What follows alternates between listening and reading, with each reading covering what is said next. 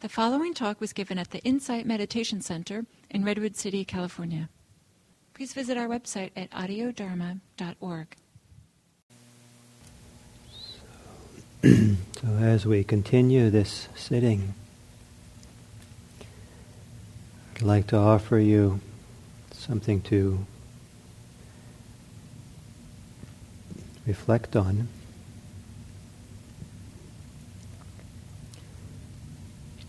And the theme of this reflection is transformation, personal transformation.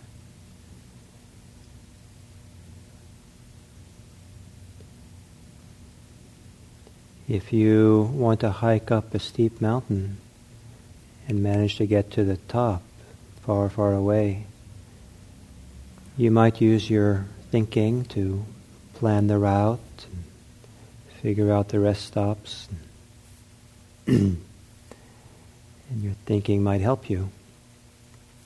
But you could also prepare by becoming stronger. Build up strength of your legs, your stamina. There can be a physical transformation that makes it easier to hike up the mountain. If you want to do a difficult task, sometimes it can help if you have confidence. And you cultivate confidence, it means to transform yourself, to become somehow a little different than you were before, to be a person who is supported by something that's closer to an emotional state than a pure cognitive state, that of confidence.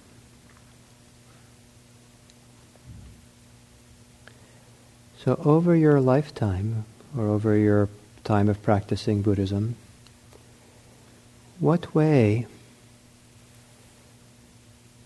have you been transformed so that you might be more ethical than you were before?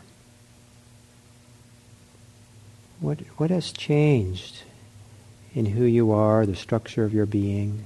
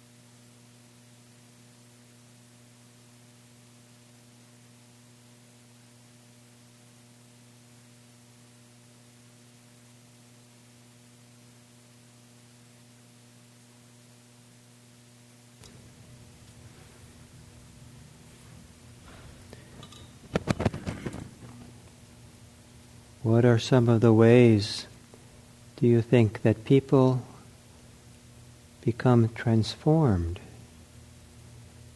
so they become more ethical? So not that they act more ethically necessarily, it isn't, but rather they become their being, the structure of their being in a sense. They become ethical.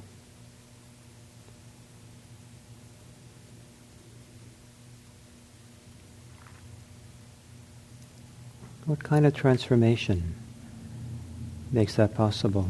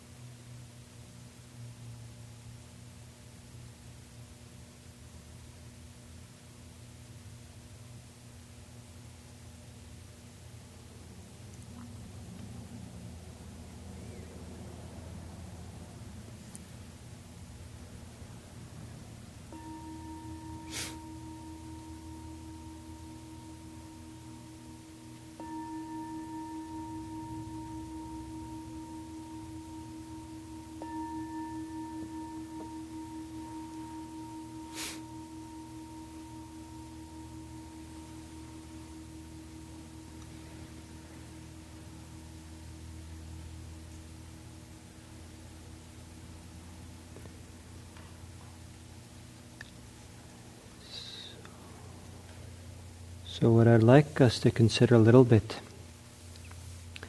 since this Dharma practice days are about ethics, being ethical, the distinction between acting ethically and being ethical. Might not be clear, the difference, but acting ethically is the actual activities that express the actions are ethical. And it's possible that someone could act ethically by accident. And so, don't lie. And you ask them, they haven't been outside all day, they haven't looked out a window, and you ask them, what's the weather like? And they say, well, I'm not going to let them know that I don't know. I'll just make something up. It's sunny. It turns out they're right. So in a sense, it was an honest statement. But the person is not being ethical because the person is not really speaking from what the person knows to be true. It could have been a lie, in a sense, or just a delusion to speak that way. But to be ethical, to become an ethical person, is a person who is inclined, has a disposition to behave, to think, to feel, to conceptualize the world in ethical terms. And so the idea is it's possible to become transformed. It's possible to be transformed in such a way we become more ethical. And so it becomes who we are. So just like, you work out in the gym, you become stronger. You're transformed into a stronger person. You learn a foreign language, in a sense you're transformed into someone who can talk the foreign language. Or you could, all kinds of things you can learn, develop. And so, what about this being, what kind of transformation transforms a person into becoming more ethical? What are some of the different kinds of transformations? What are some things that can change and shift?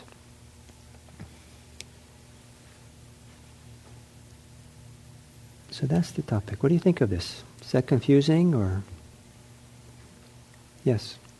You were talking about the transformation of practice and how this informs the inner transformation to be ethical in relationship to practice.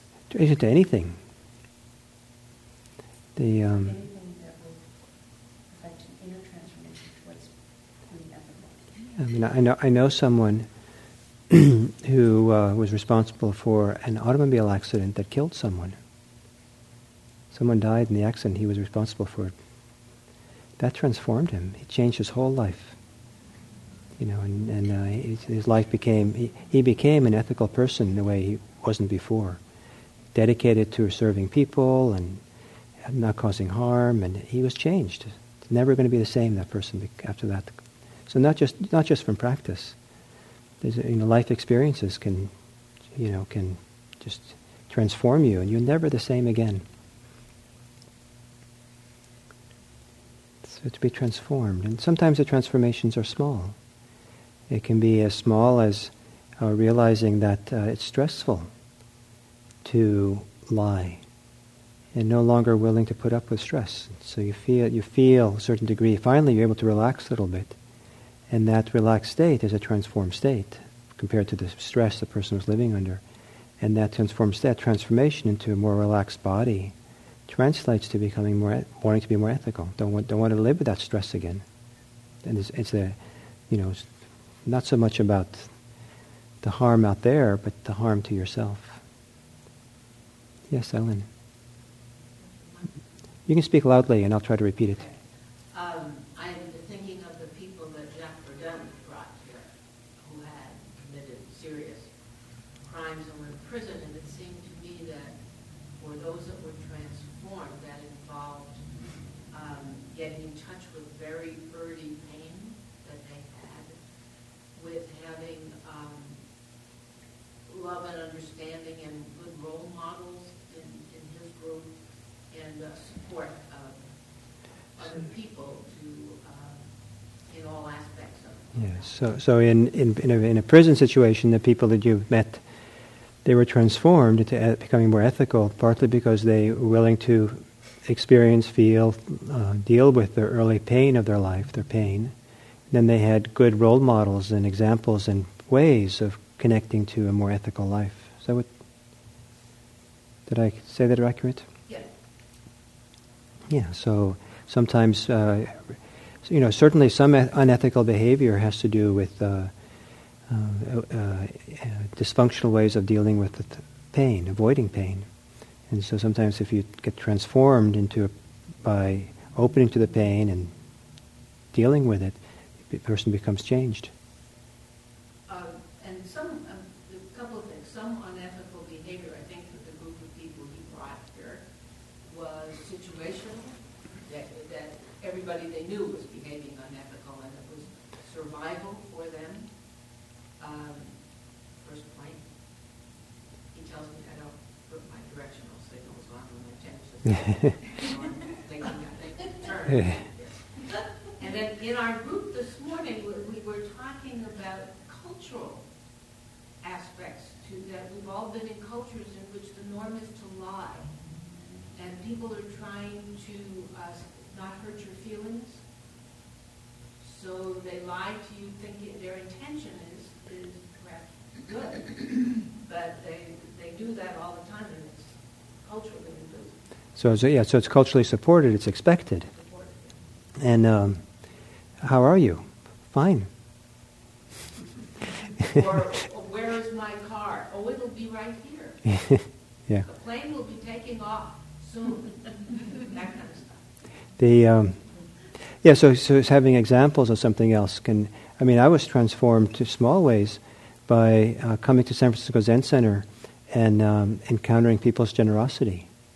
So because I had never really experienced it in the way I experienced there, and so the example, the model of something shows a possibility.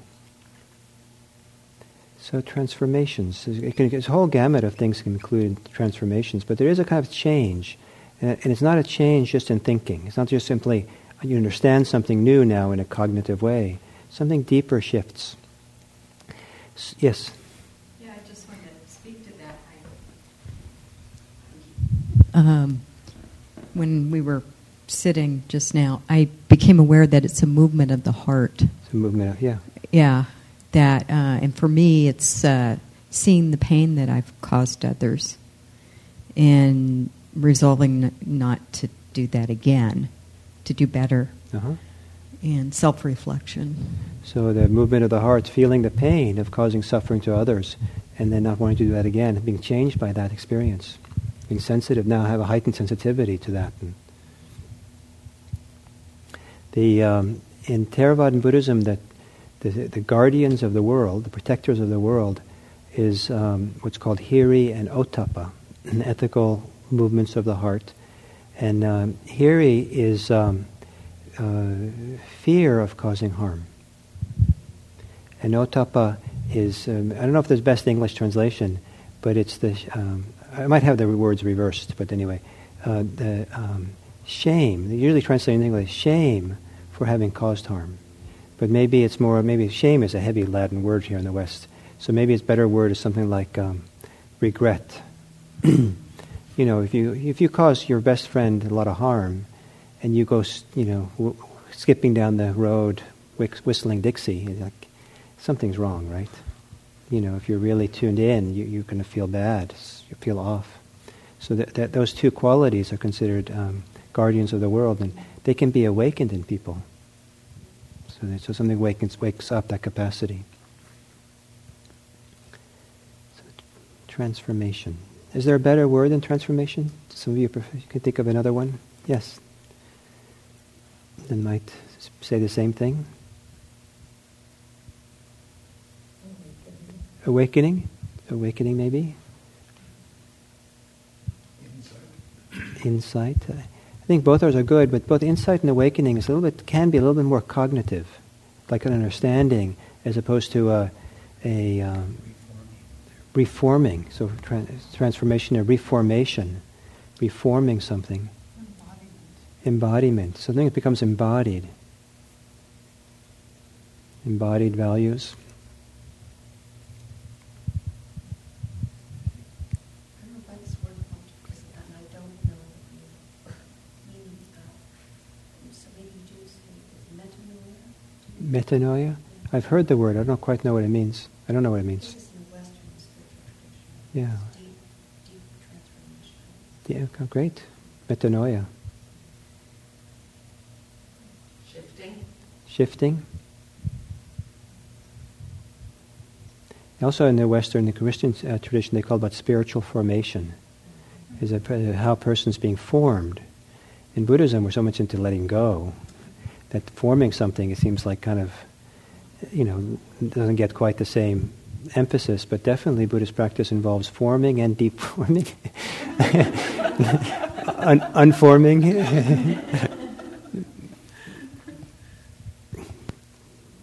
conditioning, deconditioning and conditioning both go together. Metabolizing. Something's well metabolized.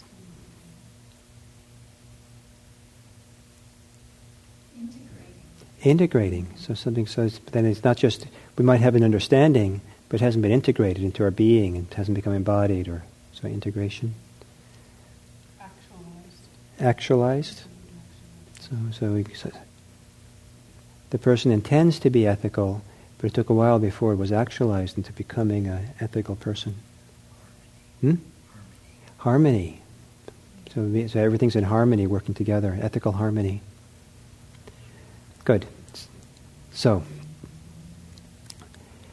here's I'd like to suggest that you do pairs again. No, I think so. I think what I like. Let's see. What's the numbers here?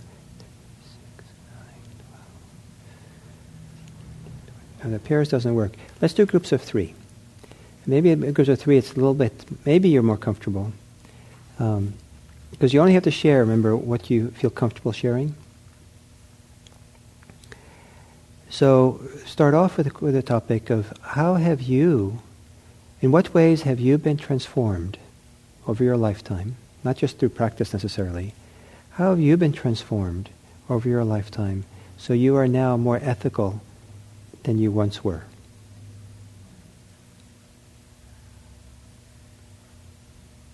And ethical here doesn't mean that, now you don't go around killing anymore, because probably none of you do that anyway. But ethical can mean you're much more attuned to not causing harm of any kind. You're tuned in to not causing harm, and intentionally or unintentionally. So that might be more relevant because you're not. I guess most of you are not going out to eager to go out there and break the precepts. And so in what ways have you been transformed? What's transformed inside of you so you are now more ethical than you once were? Is that okay? What? Yes.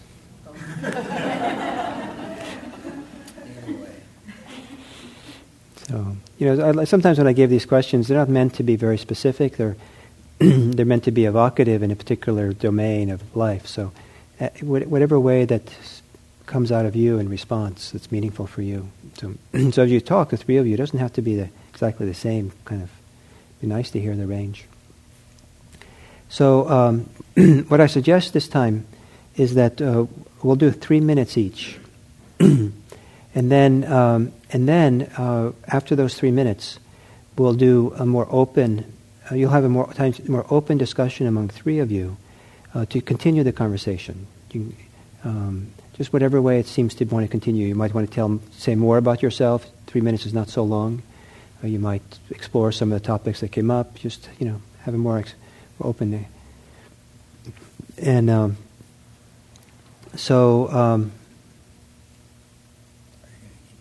I'll keep time. I'm the timekeeper. So if you could find 2 other people to sit with, and then when you're ready, one of you can volunteer to start, and I'll ring a bell when it's time to switch. I do feel kind of reluctant to interrupt your conversations. It seems like these conversations can be so big, and you're given very little bit of time to do it, to have them. But hopefully we're keeping a good energy, and it's nice to cover the different topics for today. So I hope a little bit that this gives you some deeper appreciation for the notion of personal transformation, personal change, personal reformation, personal, that there is a kind of a deep change that can happen in people. And that deep change can affect our outlook on life, how we relate to the world, how we act, how we speak. And that part of what Buddhism is looking for is not some abstract idea of understanding, but really a changed person. And the person becomes changed in some significant way, so that they become compassionate, they become liberated, they become ethical, they live for the benefit of the world. And so what is that transformation? And what's the role of mindfulness? How does mindfulness support that process? I would like to believe that just becoming mindful is one of the answers. It isn't like mindfulness, mindfulness sets the ground for some other transformation to happen. Mindfulness itself is a transformation, it's a change that happens in a deep way. And there are others as well, changes. So what I'd like to do is to take a break so we can come back and do our last session together before we end at 3:30. So let's start again in here at 2:45. So it's a little bit less than 15 minutes. So 2:45 we'll start and do the last piece on speech. Into Kevin, right? That one of the remarkable transformations that I think happens to some people happens in the wake and going on a long, silent meditation retreat.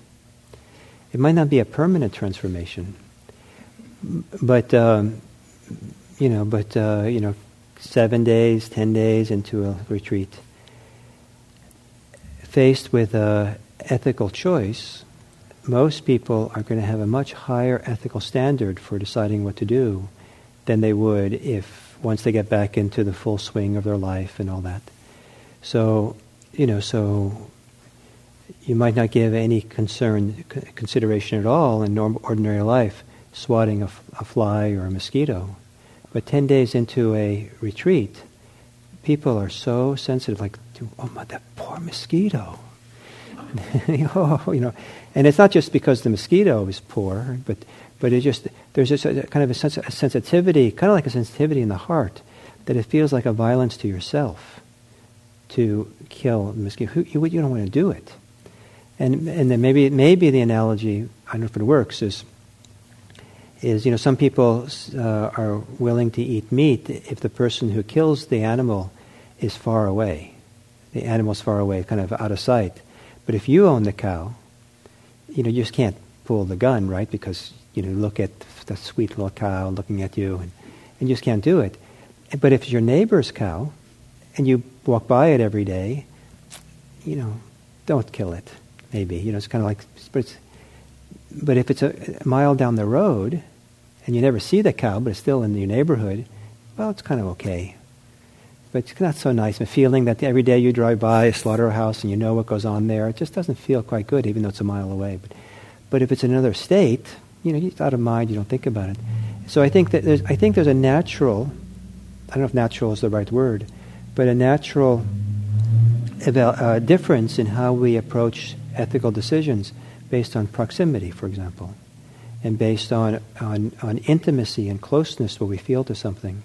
And when you're in retreat, there's an intimacy and closeness that you feel to things that, if you go out, downtown Redwood City and tell people you feel close to a mosquito, they'll think you're strange.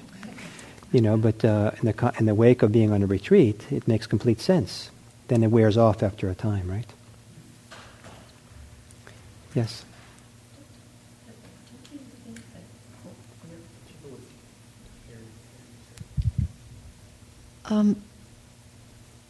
Just the quieting of the mind and the heart. Has a lot to do with it, yes. The quieting the heart and the mind is a lot that makes us much more sensitive to the intimacy, the closeness, the inner feelings, the impact it has on us, and that tends to change our ethical choices, independent of the ethical evaluation. Right. And also that sort of like the boundaries of self and other seems to The boundary be, of self and other, there's no strong boundaries anymore, so you tend to feel the impact of things much more strongly. Yeah? Okay. So, the 10 skillful actions. So now we've covered the first 4, which is the same as the first 4 precepts. The 5th of the 10 skillful actions is not having malicious speech. Sometimes it's translated as no divisive speech. And here's the description of this from the suttas. One abstains from malicious speech. One does not repeat elsewhere what one has heard here in order to divide these people from those people. Nor does one repeat to these people what one has heard elsewhere in order to divide these people from those people. So you don't say things that divide people, create divisions. Thus, one is one who reunites those who are divided, a promoter of friendships who enjoys concord, rejoices in concord, delights in concord, a speaker of words that promote concord. So on one hand there's divisive speech that separates people and makes them kind of enemies or makes tension between people. On the other hand, there is speech that makes concord and brings people together. So the precept is to abstain from divisive speech and to practice speech which brings people together. So I'd like in the last period we have to explore these two. Malicious speech, divisive speech on one hand, and then speech which that rejoices in concord, that reunites those divided, a promoter of friendships. Okay? And so what I'd like to do is to have this, let's see the numbers. 1, 2, 3, 4, 5, 6, 7, 8, 9, 10, 11, 12, 13. So I think what we'll do is the men can meet together. And the women, I think there's 14 women, so if you could divide it into 2 groups of 7, and then I'll tell you what to do. So I'm going to, rather than uniting you, I'm going to divide you.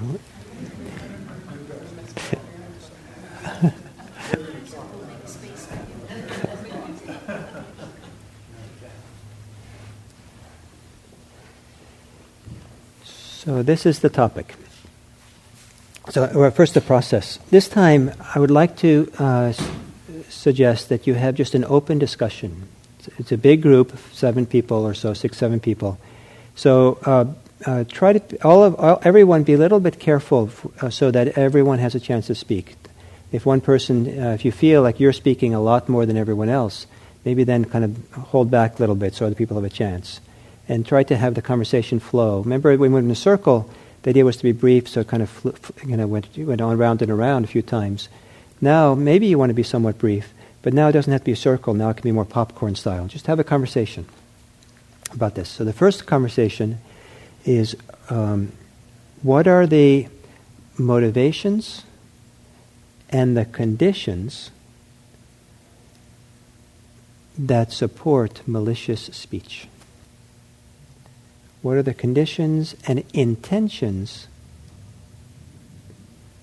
that make it easier for people to engage in divisive or malicious speech? Is that clear? Ask. I think it could be either, but I think of it as either speech that causes harm. But the description here is particularly that which is behind their back to divide, to cause harm indirectly as well. But I think either one is fine. So now the topic, to switch the other side. What are the conditions and intentions that support speech that brings concord, speech that creates friendship, speech which brings together those who are divided. So I have here, for those of you who didn't get it earlier, copies of the 10 skillful actions. Take it home and memorize them, and study them.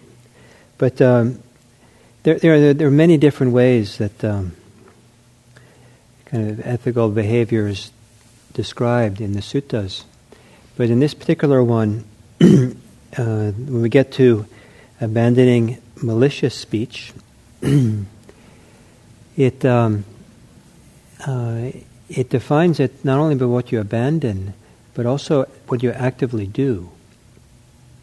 And here, it is one who reunites those who are divided, a promoter of friendships, one who enjoys concord, rejoices in concord, delights in concord, a speaker of words that promote concord. So, it's one thing to be ethical by not causing any harm. It's another thing to put the energy in, engage yourself in the activity of being friendly, the activity of uniting people who are divided, the activity of looking at situations and delighting. 3 times I say in different ways: enjoys, rejoices, and delights in concord. It takes a little bit of purpose or energy or intention to focus, really to get into it. This is really great, to appreciate it in some way. So here it's not just precepts of abstention, but there's an encouragement or a guideline to actively do something.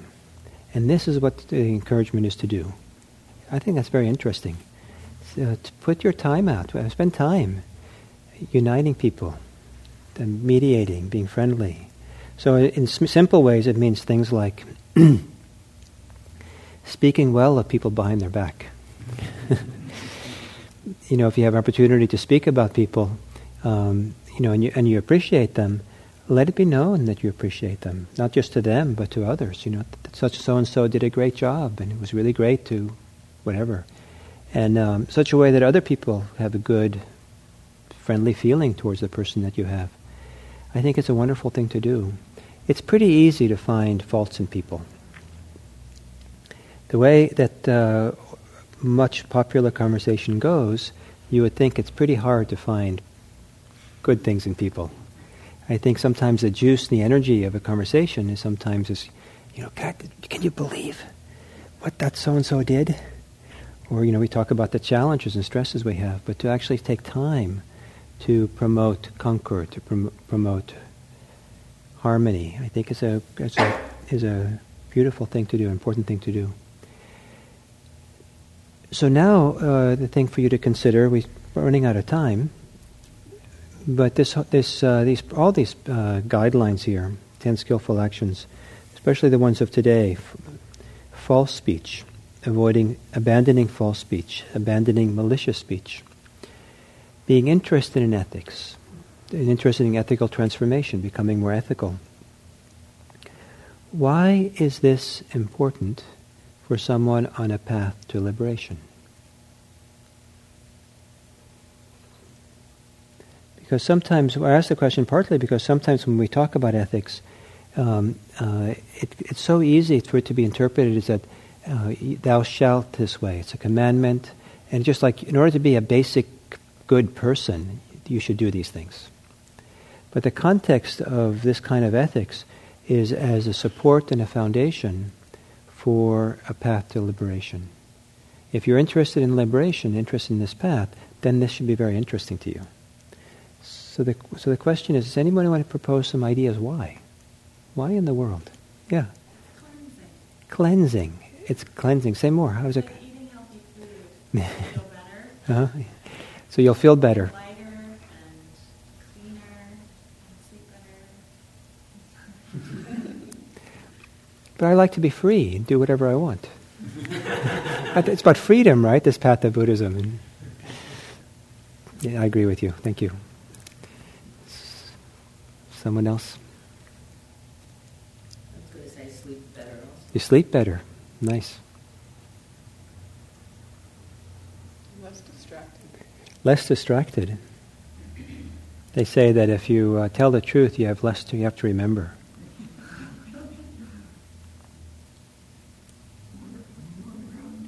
More grounded. And being grounded supports the path. You get to be alive who you are. Sorry? You get to be alive. You get to be alive in who you are. Which is a lot better than being somebody else. It's a lot better than being someone else. It creates good karma, good conditioning, good consequences, good... What comes back to you?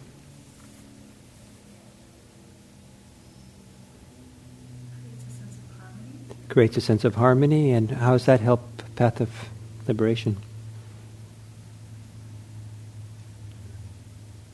You can't really be free if your mind is weighed down by a lot of dissonance about your actions and speech. So if you live unethically, then you're weighed down, and you're weighed down, you can't be set free.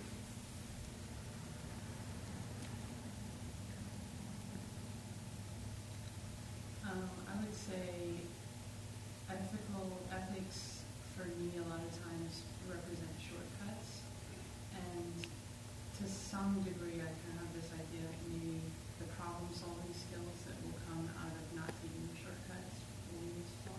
Unethical activities, shortcuts. Yeah. Shortcuts in the short term.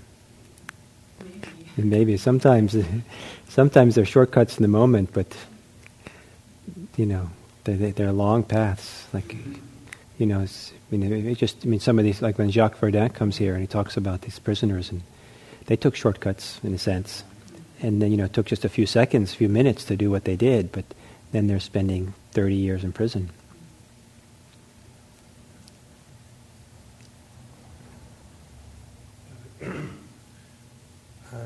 I would say that the living with ethics is the natural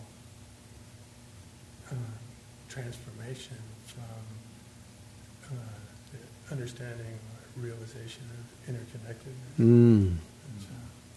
So when you realize interconnectedness with each other, everything, then we want to live in harmony with that. Then we want to be ethical.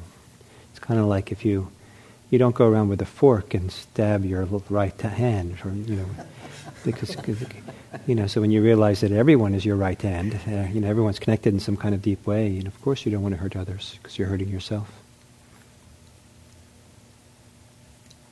Great, that was nice. Thank you. So next time we meet, I thought we would. There's two more of these things having to do with speech: no harsh speech and no. Here it says gossip, and I thought we would do maybe half the day on that, and then the precept that's left out of this, the 5 precepts, one of them is not included in the 10 skillful actions. No alcohol and drugs, and I thought it might be nice to spend a little bit of time looking at that one as well, and so maybe half the day on each of these, and then after that, in March we won't meet. Start again in April. And in April, we'll start looking at the 2 ethical actions that have to do with mental actions. These 10 are divided into 3 categories. The first 3 are physical behaviors of the body, killing, stealing, and sexual misconduct. The next 4 are speech. And the last 3 have to do with mind. So it gets more subtle. So we'll look at in April on greed, and in, May, we'll look at ill will. Yes? Can I say something that it would seem to me, I was just thinking about interconnectedness, works well in times of plenty and does not work in times of scarce resources. It's, yes, I agree. The, there are, it's how would I say? That's a whole topic. that is, deserves that kind of consideration, and often it's not looked into. What's been pointed out by some people is that in the Buddhist cultures that emphasize the times in Buddhism when they most emphasized interdependence, interconnectedness, were in situations of affluence. So what you're bringing up is an interesting one. And for people who are impoverished and oppressed, interconnectedness is not good news. So this whole question of interconnectedness, but then there's some Buddhists who feel, not just Buddhists, but other spiritual people, who see it as a very deep and profound religious truth, the idea of interconnectedness.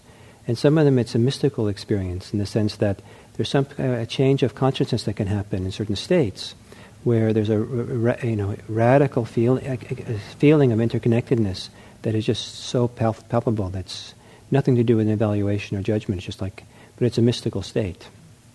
And so some people say that's the ultimate state.